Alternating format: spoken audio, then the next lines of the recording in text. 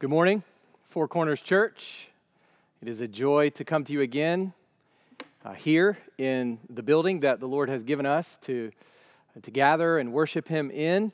At this time, would you go ahead and go with me in your Bibles to Romans chapter 1, verses 19 to 21.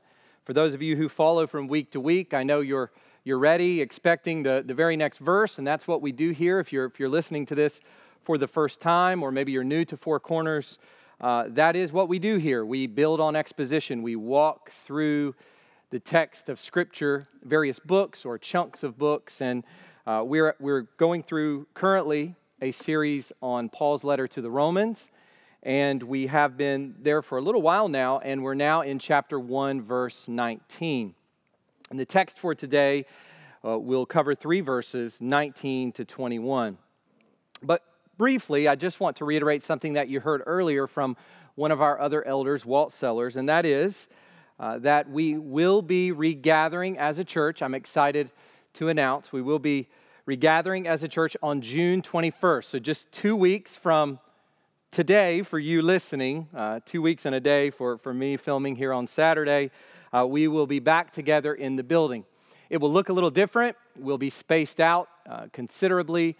But we will nonetheless be here together in the building God has given us, in the gathering place that God has given us to worship Him together. So I hope you're excited about that.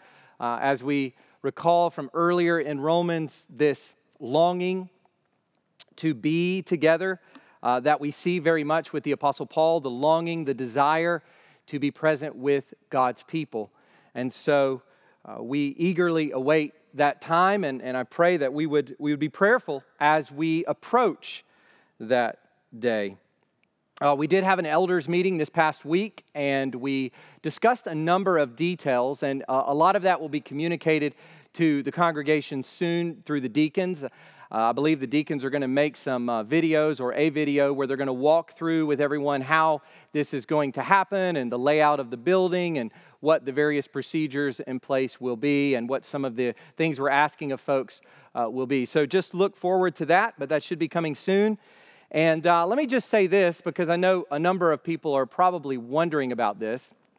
We are continuing to wrestle with the question of gospel community groups. So when will gospel community groups regather and how that will happen? And so I just want to reassure everyone that we are actively discussing this. We talked about it for a good bit in our elders meeting, but we have decided to deal with this question more specifically next month in our elders meeting next month. There are a number of considerations, a number of questions that we're also trying to be consistent in how we do our corporate gathering and the guidance that we give to group leaders. So we would ask that, I know that everyone wants to see each other again, and I would say that if you want to get together with folks outside of the regular gospel community group gathering, that is totally your prerogative to do.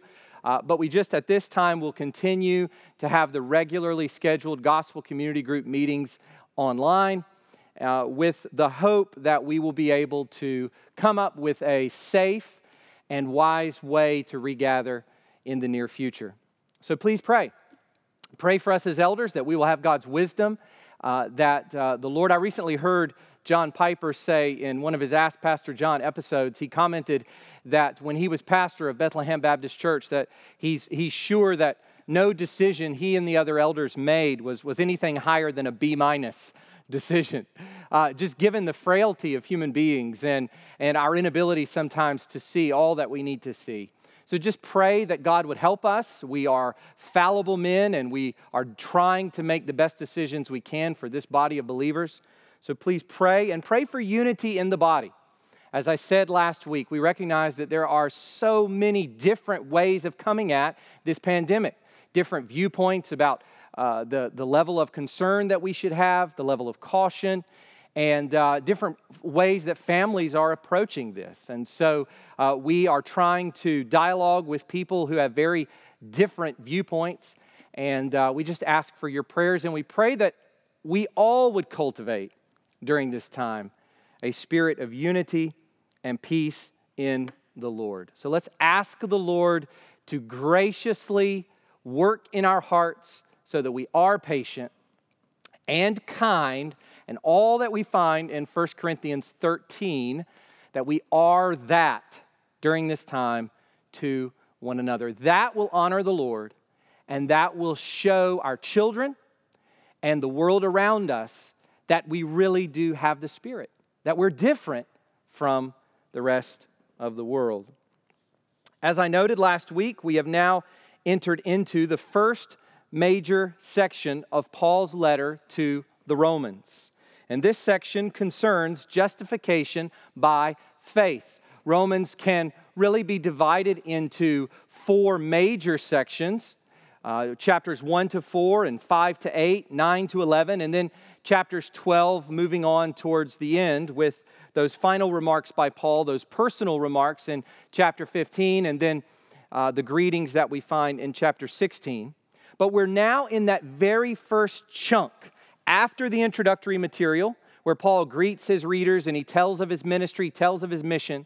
Now we're in the first chunk of Romans, chapter 1, 18 to 4, 25.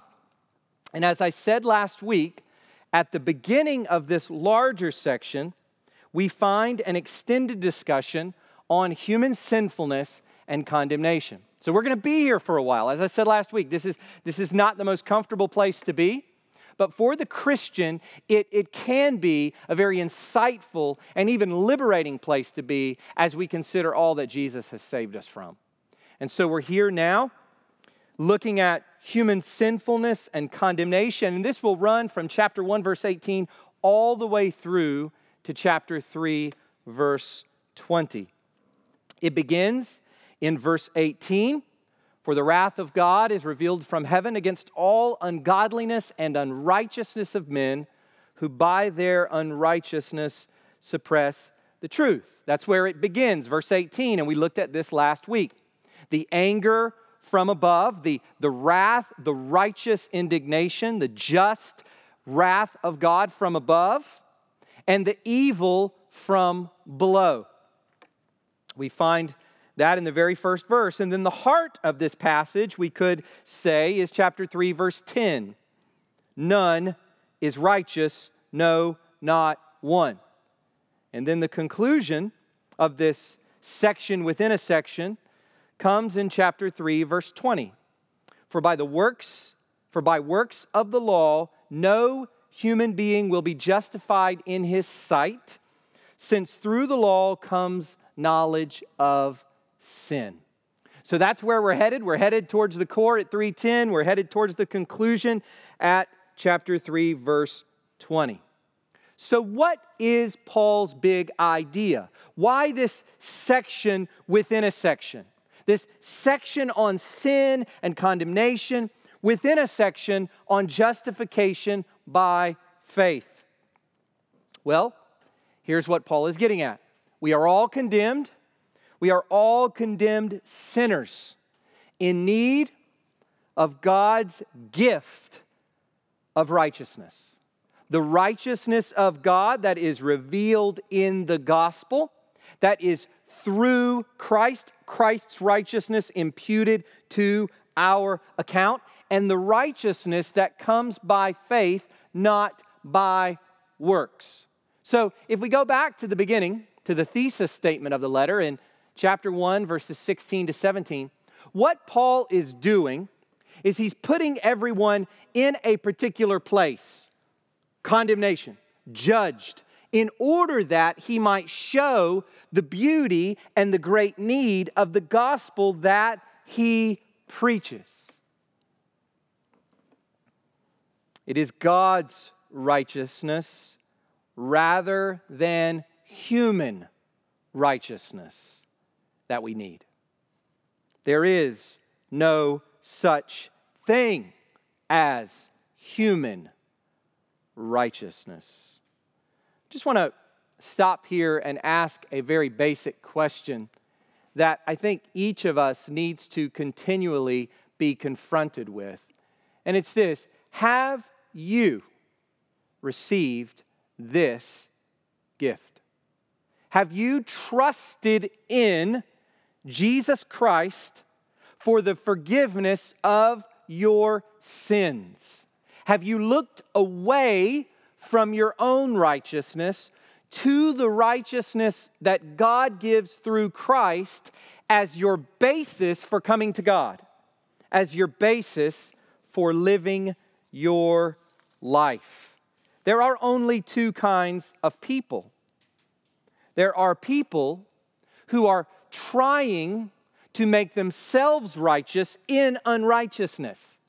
And there are those whom God has made righteous through Christ. Only two kinds of people. So I ask you this morning, which are you? Throughout this section, we see that God's wrath falls on Gentiles and Jews alike. The wording of verse 18 is comprehensive, and we saw that last week. It is all human beings. No one is accepted from this. No one is exempted from this status of being underneath God's wrath. But it does appear, as Paul is unfolding his argument, it does appear that verses 18 to 32 are particularly directed to the Gentiles. This is God's judgment on the Gentile nations, on the pagan nations of the world, the Greeks, the Romans, the Egyptians, and so forth. And then, in chapter 2, Paul turns his attention to the Jews. And so we're going to see that as Paul is putting the Gentiles under God's verdict of being condemned, you can kind of imagine in the background, there are some other folks, some Jews who are clapping their hands going, "Yes, amen, Paul. All Gentiles condemned for their wicked idolatry and their wicked deeds against God's holy law." And then Paul will turn in chapter 2 and he will look at those self-righteous Jews pointing their finger at the Gentiles, and he will say to them, "You too are under God's wrath." The wrath of God revealed against Jew and Gentile, and therefore the righteousness of God through faith in Jesus Christ for both Jew and Gentile alike. So as we reach into this verdict on the Gentiles in verses 19 to 21, the title for the sermon today is "The Truth Rejected." The truth rejected. Paul has just told us that God's wrath stands over all people because we suppress the truth in unrighteousness. That is what human beings do. And so now, in verses 19 to 21, Paul wants to explain that. What is he talking about? The wrath of God is revealed from heaven against all ungodliness and unrighteousness of men who by their unrighteousness suppress the truth. Okay, Paul, so what do you mean by that? What does it mean to suppress the truth? Can you explain that to us further? Okay.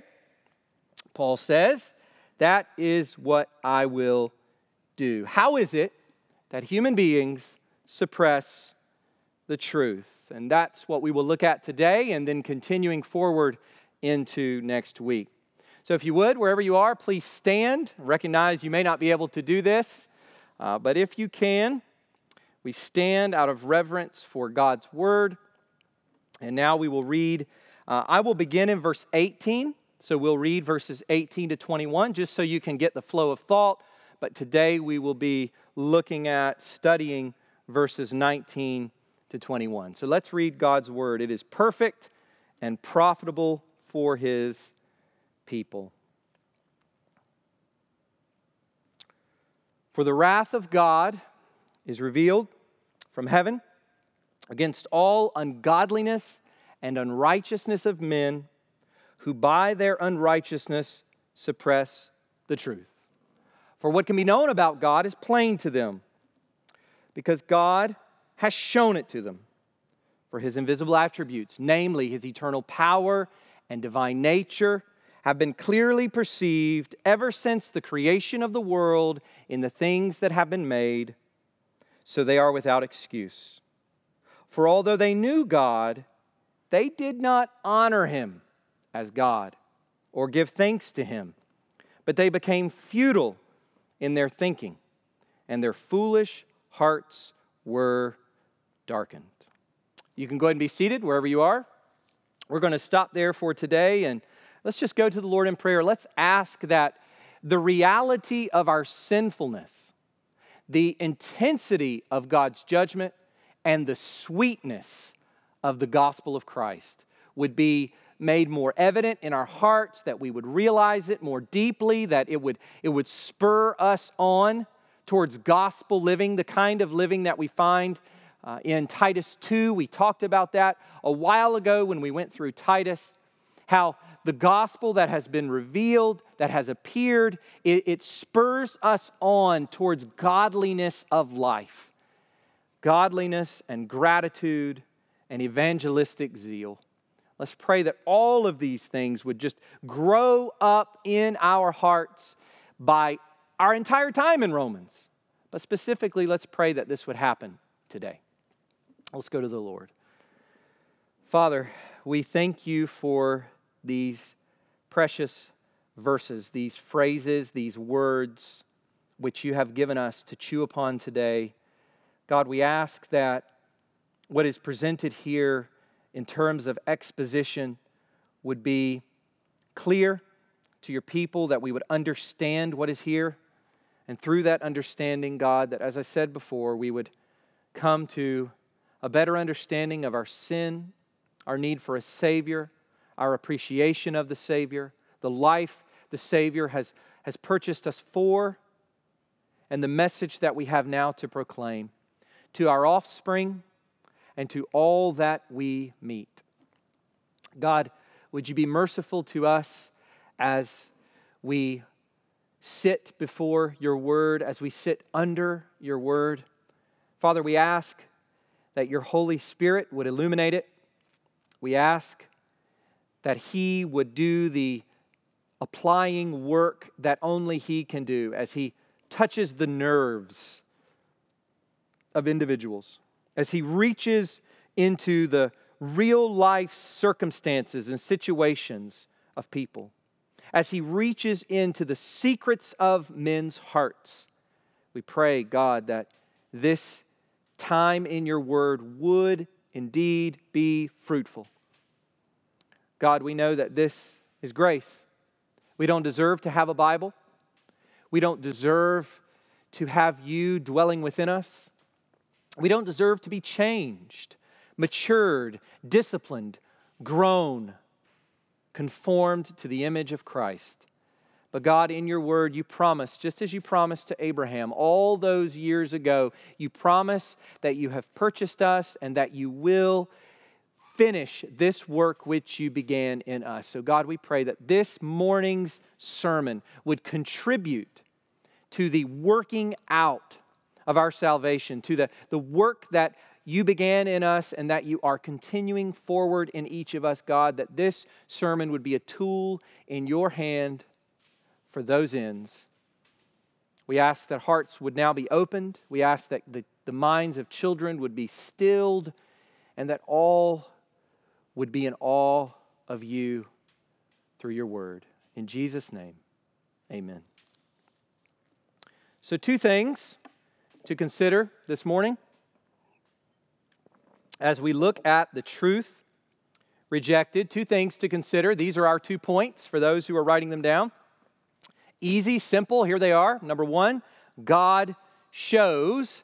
Number 2, we suppress. God shows, we suppress.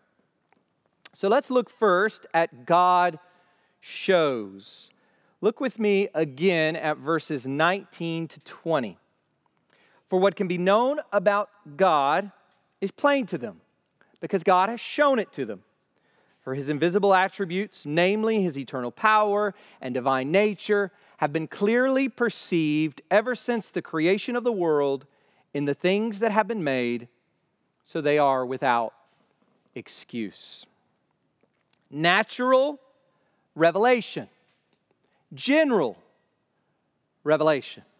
This is the doctrine that God reveals himself in nature, in creation, not in a specific saving covenantal way.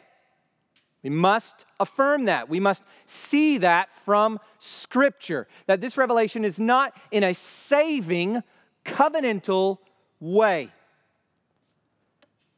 Not in the way that he does in special revelation, in the revelation that he has given in the theophanies of the Old Testament as he spoke his word to the patriarchs, or as he spoke through the prophets. Thus says the Lord. In the appearance of Jesus Christ, God's self-revelation on earth, the very image of God, the very Son of God, as John says in 1 John, we have handled him, we've seen him, we've heard him, we have perceived him, the word of life. He is the Word of God made flesh. And now we have inscripturated God's word, where Jesus, as he's tempted, he says, man shall not live by bread alone, but by every word that comes from the mouth of God. He's quoting Deuteronomy. He's quoting the written Scripture, which he says elsewhere cannot be broken. So we're not talking here about special revelation, which must be distinguished from general revelation in nature and in creation. This general revelation to humanity, this doctrine of natural or general revelation, we find so well articulated by the psalmist. In Psalm 19, as you heard Walt read earlier, the heavens declare, the heavens speak, they declare the glory of God. And the sky above proclaims his handiwork. Every star is a preacher, the psalmist says. Day to day pours out speech, and night to night reveals knowledge. There is no speech, nor are there words whose voice is not heard. This preaching, this proclamation is heard everywhere on the globe. Their voice goes out through all the earth, and their words to the end of the world. Well, it is this very same idea, this very same doctrine that we find here in Romans chapter 1, verses 19 to 20. God shows himself in what he has made. Now we need to understand something very important here. God is distinct from his creation. So it is not that we find God in creation. That's pantheism. That's that everything is part of God. And so where do we find God? We find God in creation because creation is part of God. No. That's not correct. And I've actually heard Christians use this sort of language before. And so let's change that. Let's alter that in how we speak to our children. It's not that we find God in creation, but that creation is constantly pointing up to him. It is proclaiming him. It is declaring him. It is a big arrow pointing to the living God. That is what creation does. It displays his nature and his character. Every blade of grass, every bird, every chimpanzee and bug, storm cloud, tornado, breeze, human invention, all declaring the glory of God as creator. The invisible God is made known or perceivable through his visible creation. That's what Paul says here. God is invisible. God does not have a body.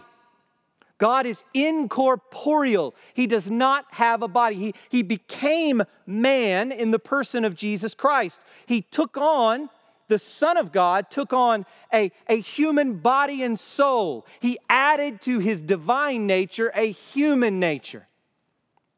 Yes, the second person of the Trinity is now man and will ever be man and God, the God-man. But God, as we see throughout Scripture, is spirit, as Jesus says to the Samaritan woman. God is invisible. His attributes are invisible. You can't go up far enough into space and you'll see him.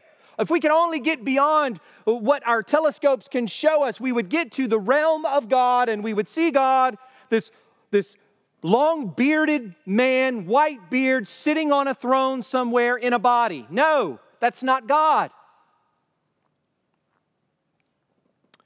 It is really incomprehensible to us how we will perceive God and know God in the new heaven and new earth. It's amazing to think, and we can talk about that and wonder about that. But we must never lose sight of the fact that God is invisible.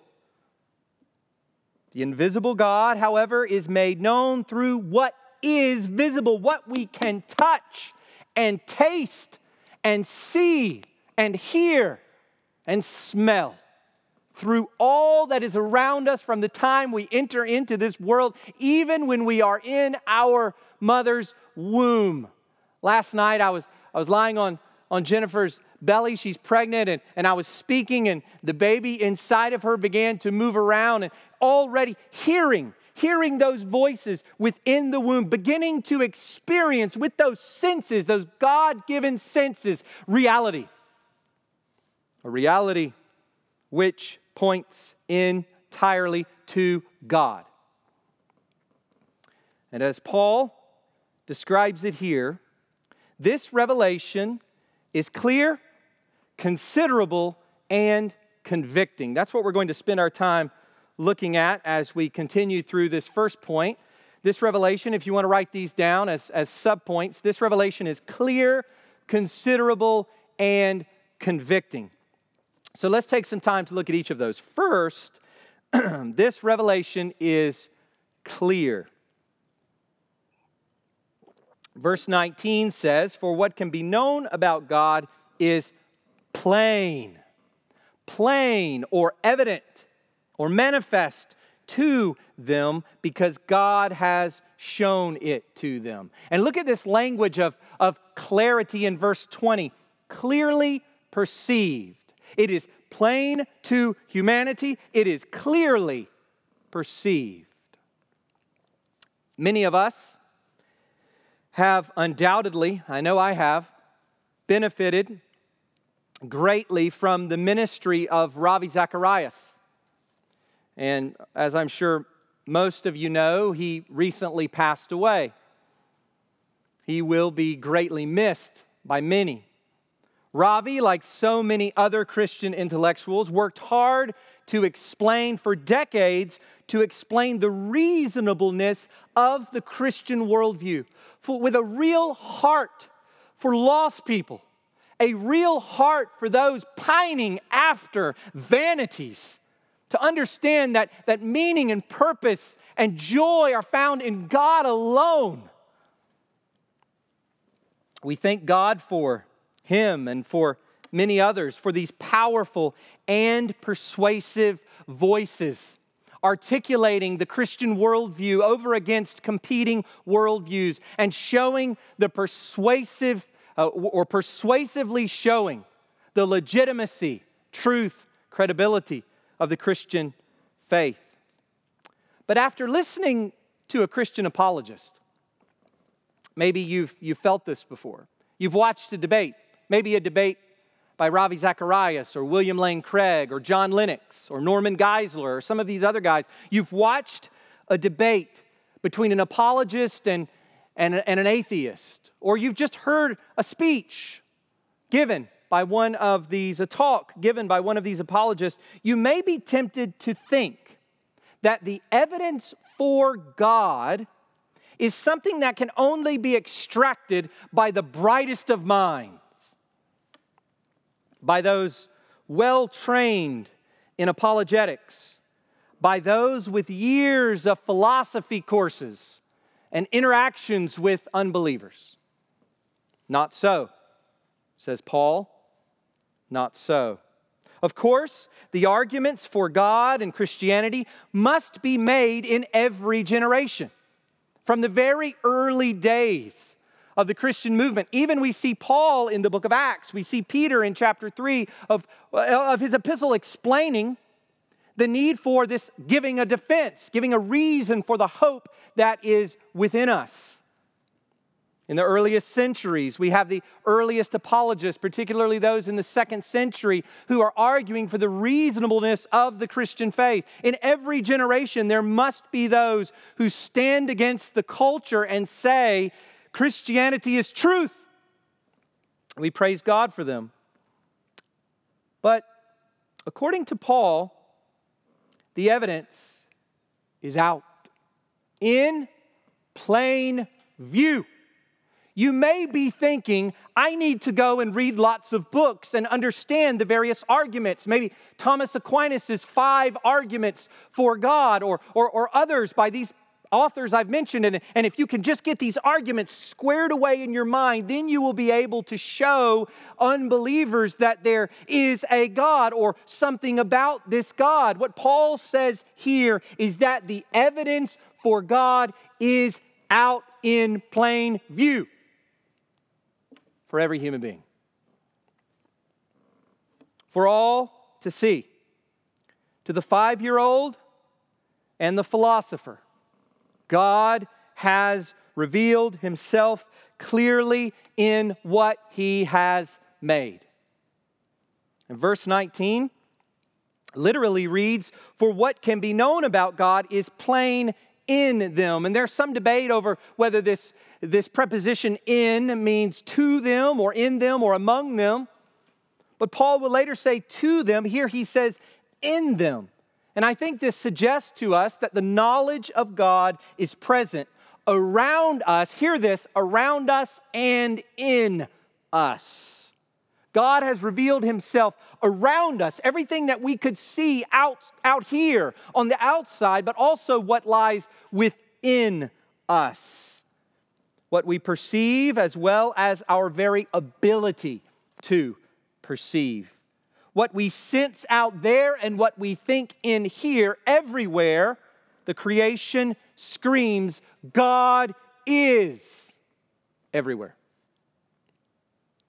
Everywhere. This voice goes out. Logic, mathematics, morality, design, cause and effect, the tiny and the vast, and so much more, all putting forth clearly in plain view the knowledge of God for all to see and hear. John MacArthur says this, it would be infinitely more reasonable to think that the separate pieces of a watch could be shaken in a bag and eventually become a dependable timepiece than to think that the world could have evolved into its present state by blind chance. Absolute folly. The great astronomer Johannes Kepler said this, the undevout astronomer is mad. The astronomer, the one who studies the heavens, who does not say in his heart, glory be to God, is mad. I think to use Paul's language, wicked. Wicked. Second, this revelation is considerable. So we've seen first that it is clear. Now we see that it is considerable. Paul explains that what is revealed is nothing short of God's invisible attributes, namely his eternal power and divine nature. I mean, this is incredible. We're not just talking about some general supernatural world that that exists out there that is revealed. Yes, there is something out there beyond the clouds or beyond this realm. That's not what Paul says. One God who is eternally powerful and good, who is perfect in all of his attributes, all of his properties, his divine nature. The creation reveals a God who creates and perpetually sustains, a God who always is. I've often thought, when I've looked at the moon, I've often thought, it's amazing to me that here is one thing that we know that every human being has looked at, who has eyes. That every human being across space and time, Jesus looked at the moon. Moses looked at the moon. The ancient philosophers of Greece looked at the moon. It's still there. The world is ordered and made, and God is always sustaining it, day in and day out, because as we come and go, as cities come and go, civilizations come and go, trees grow and rot, God remains. He's eternal. He is. Listen to Paul's language in Acts chapter 14, verses 16 to 17. This is what he explains to these pagan hearers. In past generations, he, speaking of God, allowed all the nations to walk in their own ways. Yet he did not leave himself without witness. By the way, that witness he refers to there is exactly what he's talking about here in Romans 1. He did not leave himself without witness. And then listen to what Paul says. He could have said a lot of things here. This is what he says. For he did good by giving you rains from heaven and fruitful seasons, satisfying your hearts with food and gladness. God is so good. Rebel sinners, haters of God, those who are foolish, faithless, heartless, ruthless, as Paul will go on to at the end of chapter 1 of Romans to say, receive these good things from God. God is good. And all of creation makes this known. When crops grow, God is good. When babies are born, God is good. When man's heart is lifted up with satisfaction in the work of his hands, God is good. Everywhere we look, God is displayed as good. So we see that this revelation is clear and it is considerable. But thirdly, I want you to also notice that this revelation is convicting. Verse 20. Verse 20 ends with these words. After all that's been said, Paul says this, so they are without excuse. So, what is the effect of this revelation from God? What is the result? Paul says it very succinctly, clearly here, that people are without excuse for their rejection of God. No excuses. You know, when you call out to your child and you think that they heard you and they don't respond, they just ignore you. Sometimes they do that. But maybe they didn't hear you. You go in the room and to their bedroom, you say, son or sweetie or whatever you call your children, did you not hear? Daddy was calling you. Oh, I didn't hear you. Sometimes they don't hear, and that's why they did not respond. Not so with man. Humanity has heard and rejected. That is Paul's point. Because the knowledge of God is innate, instinctive to human beings made in God's world, because God has revealed himself so clearly and substantially to the eyes, minds, and hearts of the entirety of humanity, We are without excuse. In our rejection of this knowledge, we are under wrath without excuse. Every person. Yes, the sweet old lady who lives across the street from you. Every person is without excuse under the wrath of God apart from Christ. Every person. This means that no one will be able to plead ignorance before God's judgment seat. Nobody dies and stands before God and says, well, God, I've heard some of the new atheists say this. Well, God, if you should have made yourself more clear if you wanted me to believe in you. Hush! There will be none of that on the day of judgment. None of that. Before the tribunal of God, all will be without excuse because of what we're reading here, ultimately, here in Romans 1.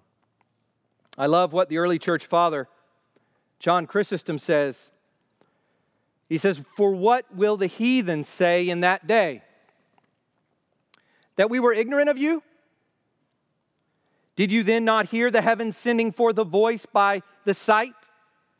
While the well-ordered harmony of all things spoke out more clearly than a trumpet? Did you not see the hours of night and day abiding unmoved continually, the goodly order of winter, spring, and the other seasons remaining both sure and unmoved? The tractableness of the sea amid all its turbulence and waves. All things abiding in order and by their beauty and their grandeur, preaching aloud of the Creator. The answer is, of course they did. Of course they saw. Of course they heard. I want to briefly just note an implication of this. As we think about other people in our lives who aren't believers, we see many marks of the image of God. As Calvin will say, the image of God is not taken away in the fall, but it's marred. And we see still the image of God in human interactions between one another, in the gentle, loving kiss between a husband and a wife, believers or unbelievers, in the healthcare worker who sacrifices time and who puts him or herself in harm's way to care for COVID-19 patients. The Secret Service agent who stands in front of the president in a dangerous moment. The person in the military who goes out to serve his or her country in a dangerous situation. We see all around us the marks of God's image. We see responsibility. We see wisdom. We see skill, insight, all across humanity.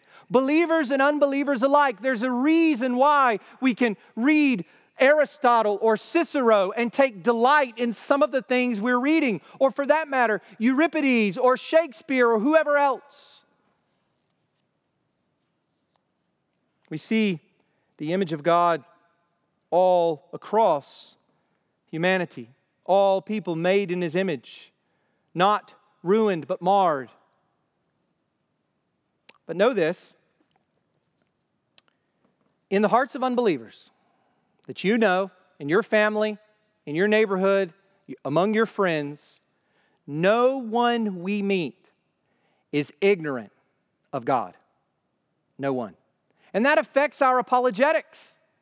We're not dealing with people who are objective observers, who are standing between arguments. We're dealing with people who suppress the truth in unrighteousness. They know there's a God. Deep, deep in their hearts, they know and they suppress, they hold it down, they push it down by nature. We are not dealing with ignorance. We are dealing with the suppression of the knowledge of God made plain everywhere. That's what we're dealing with. That's what defined your heart and my heart before we became a Christian. And that's what defines the heart of every person we meet. So that leads us to our second point. We suppress. God shows, we suppress. Look at verse 21.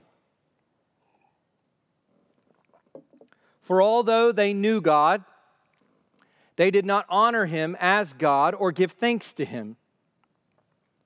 But they became futile in their thinking, and their foolish hearts were darkened. So what have human beings done with this knowledge of God? God's made it known. He's revealed it. It's in us and around us. It's in the tiny and in the vast. Especially for those of us who can see the tiny and the vast. More than any other generation of mankind, we're able to probe down.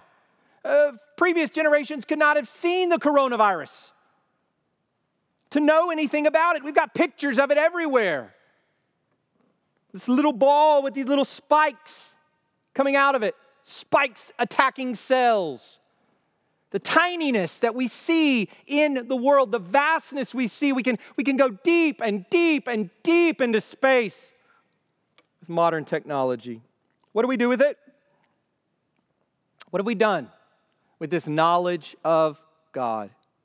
Earlier, Paul used the language of suppressing or holding down the truth. It is the language of sort of snuffing something out or trying to snuff something out. It's not the absence of knowledge, but the rejection of knowledge that we see across the world. And Paul describes this suppressing in terms of what we don't do and in terms of what we do. So that's what we're going to turn to now. If you want to write these down, two things. This suppressing is described in terms of what we don't do and what we do. First, what we don't do. They did not honor him as God or give thanks to him. That's what we don't do. The knowledge is there. The revelation is there. We do not give glory to God, honor God, and give thanks to him. Paul says, this eternally powerful God who gives life and then sustains that life is due our praise, honor, and thanks every moment of every day. He is due our glorying in him. He is due our extolling of his name. Psalm 29, 1-2 says, ascribe to the Lord. This is what it looks like to glorify God, to give him glory, to honor him. Ascribe to the Lord, O heavenly beings. Ascribe to the Lord glory and strength.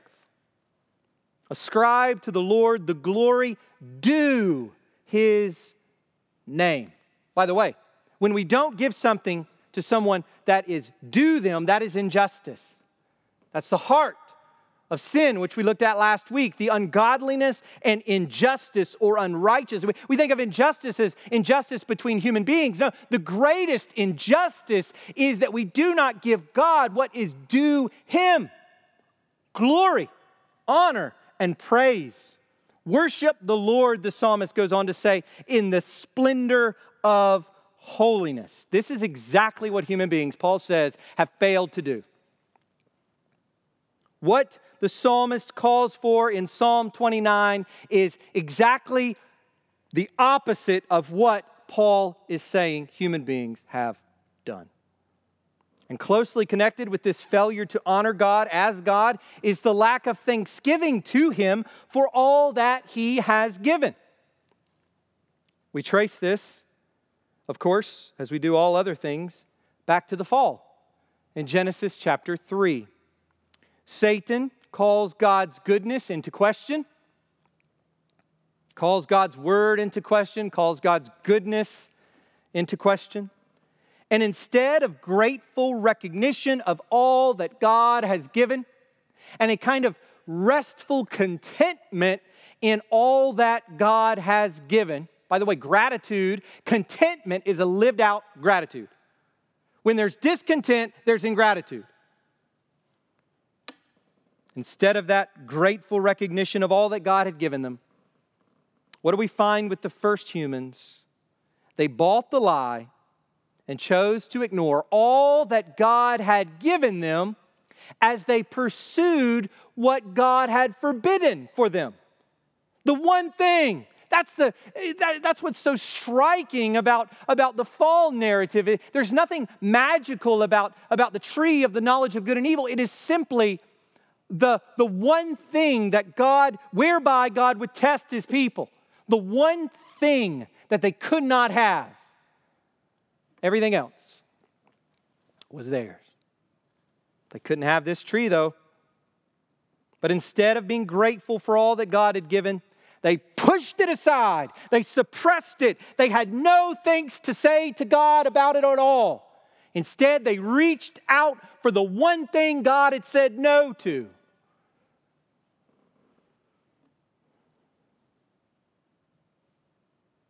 I think there's an implication for us to consider here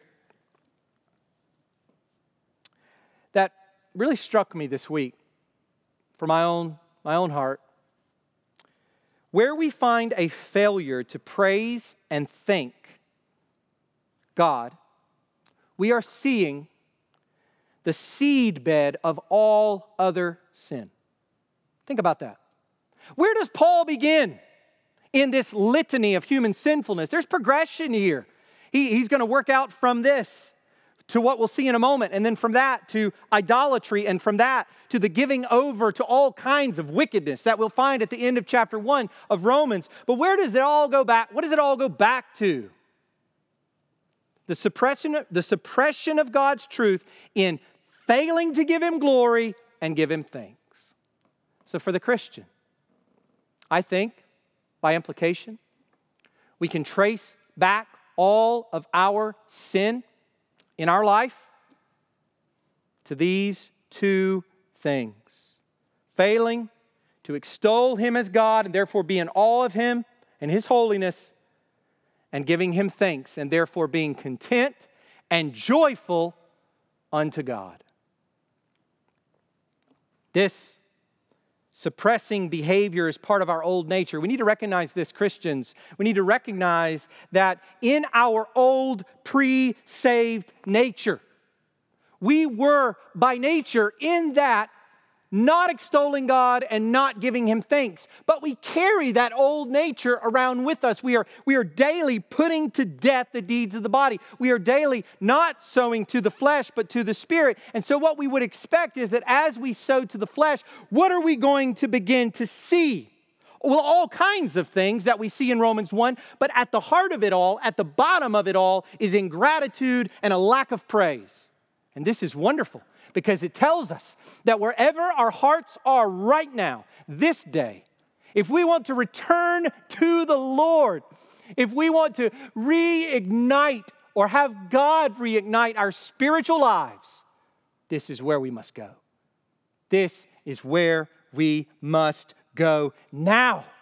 Praise him and thank him for all that he is and all that he's done for you. And you will start to see your heart begin to hate sin more and love righteousness more.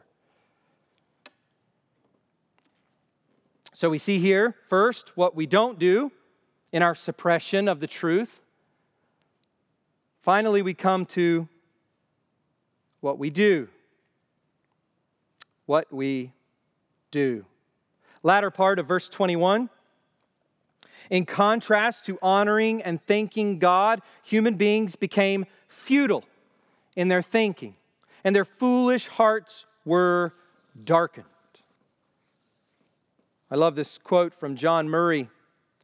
He says, "The mind of man is never a religious vacuum. If there is the absence of the true, there is always the presence of the false. There is no neutrality in the heart of a man or a woman, in a person. In other words, where the truth of the knowledge of God that gives rise to praise and gratitude is suppressed, the false will take its place." And next week, We'll see what this looks like. We will get into the replacement of the truth with idols. Jennifer and I have been watching for several weeks now in the evenings when we get an opportunity. We've been watching these National Geographic documentaries on ancient Egypt. It's been fascinating. I mean, it's amazing. I'm fascinated historically by ancient Egypt and these tombs and all that's being found, the bones and the mummies and the treasures and the paintings and all of that.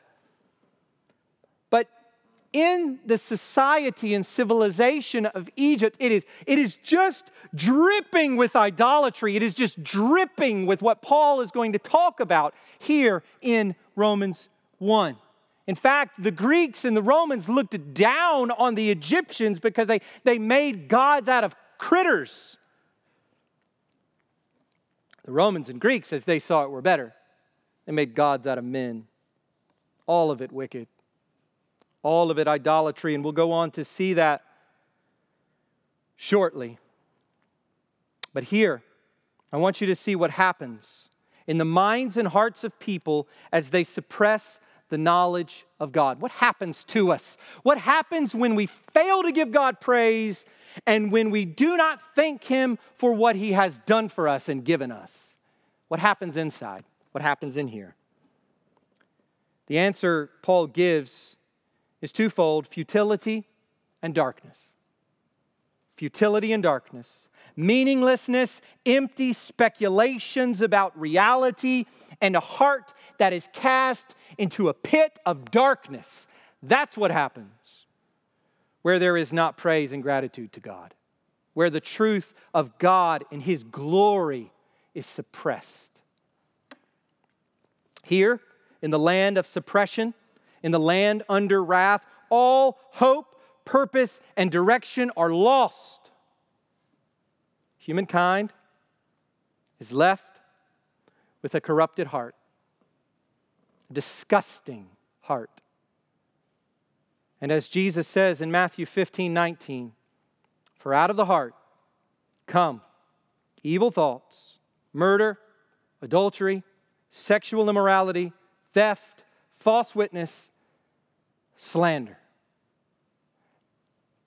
Everything we see in our world, right now, what we hear in the news, what we see on our streets, what we see in various cities, what we see among individuals,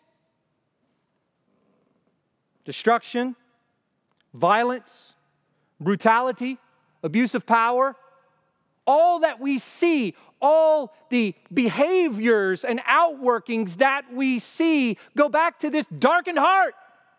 That's the problem with our world.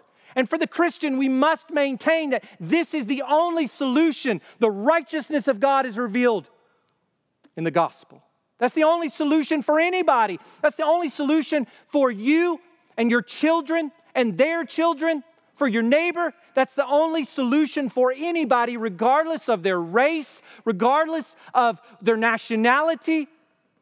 This is it.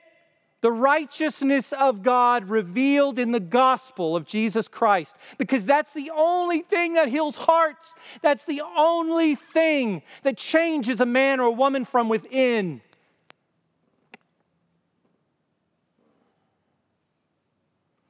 It is from this darkened place called the human heart that all the filth of human wickedness spews out into our broken world. It's what happened between Cain and Abel. And ever since that time until the end, only the Prince of Peace, the Lamb of God who became sin for us, only His coming and the reign of Christ in a new heaven and a new earth in which the glory of God, the knowledge of God, the justice of God is everywhere, pervading the hearts and minds of people made perfect through Christ. Only then will there be peace in societies. Only then will there be peace between peoples. Christ is the only answer for our world.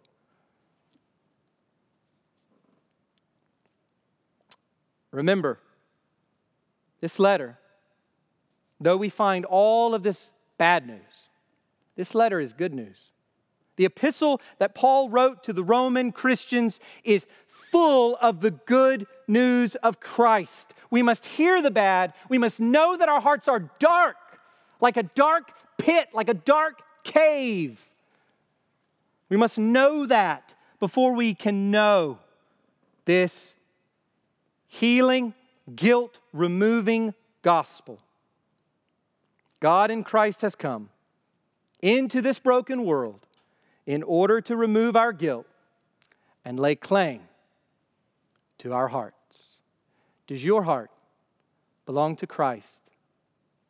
Or is it steeped in futility and darkness? Cry out to God. Have mercy on me, a sinner. Let's pray. Thank you, Father, for your word. Thank you for revealing yourself in creation. But even more, thank you for revealing yourself unto salvation in the gospel of Jesus Christ, which makes us new, removes our guilt, and reconciles us to you through your Son. Oh Lord, we bless you. We bless you. God Almighty, we bless your name.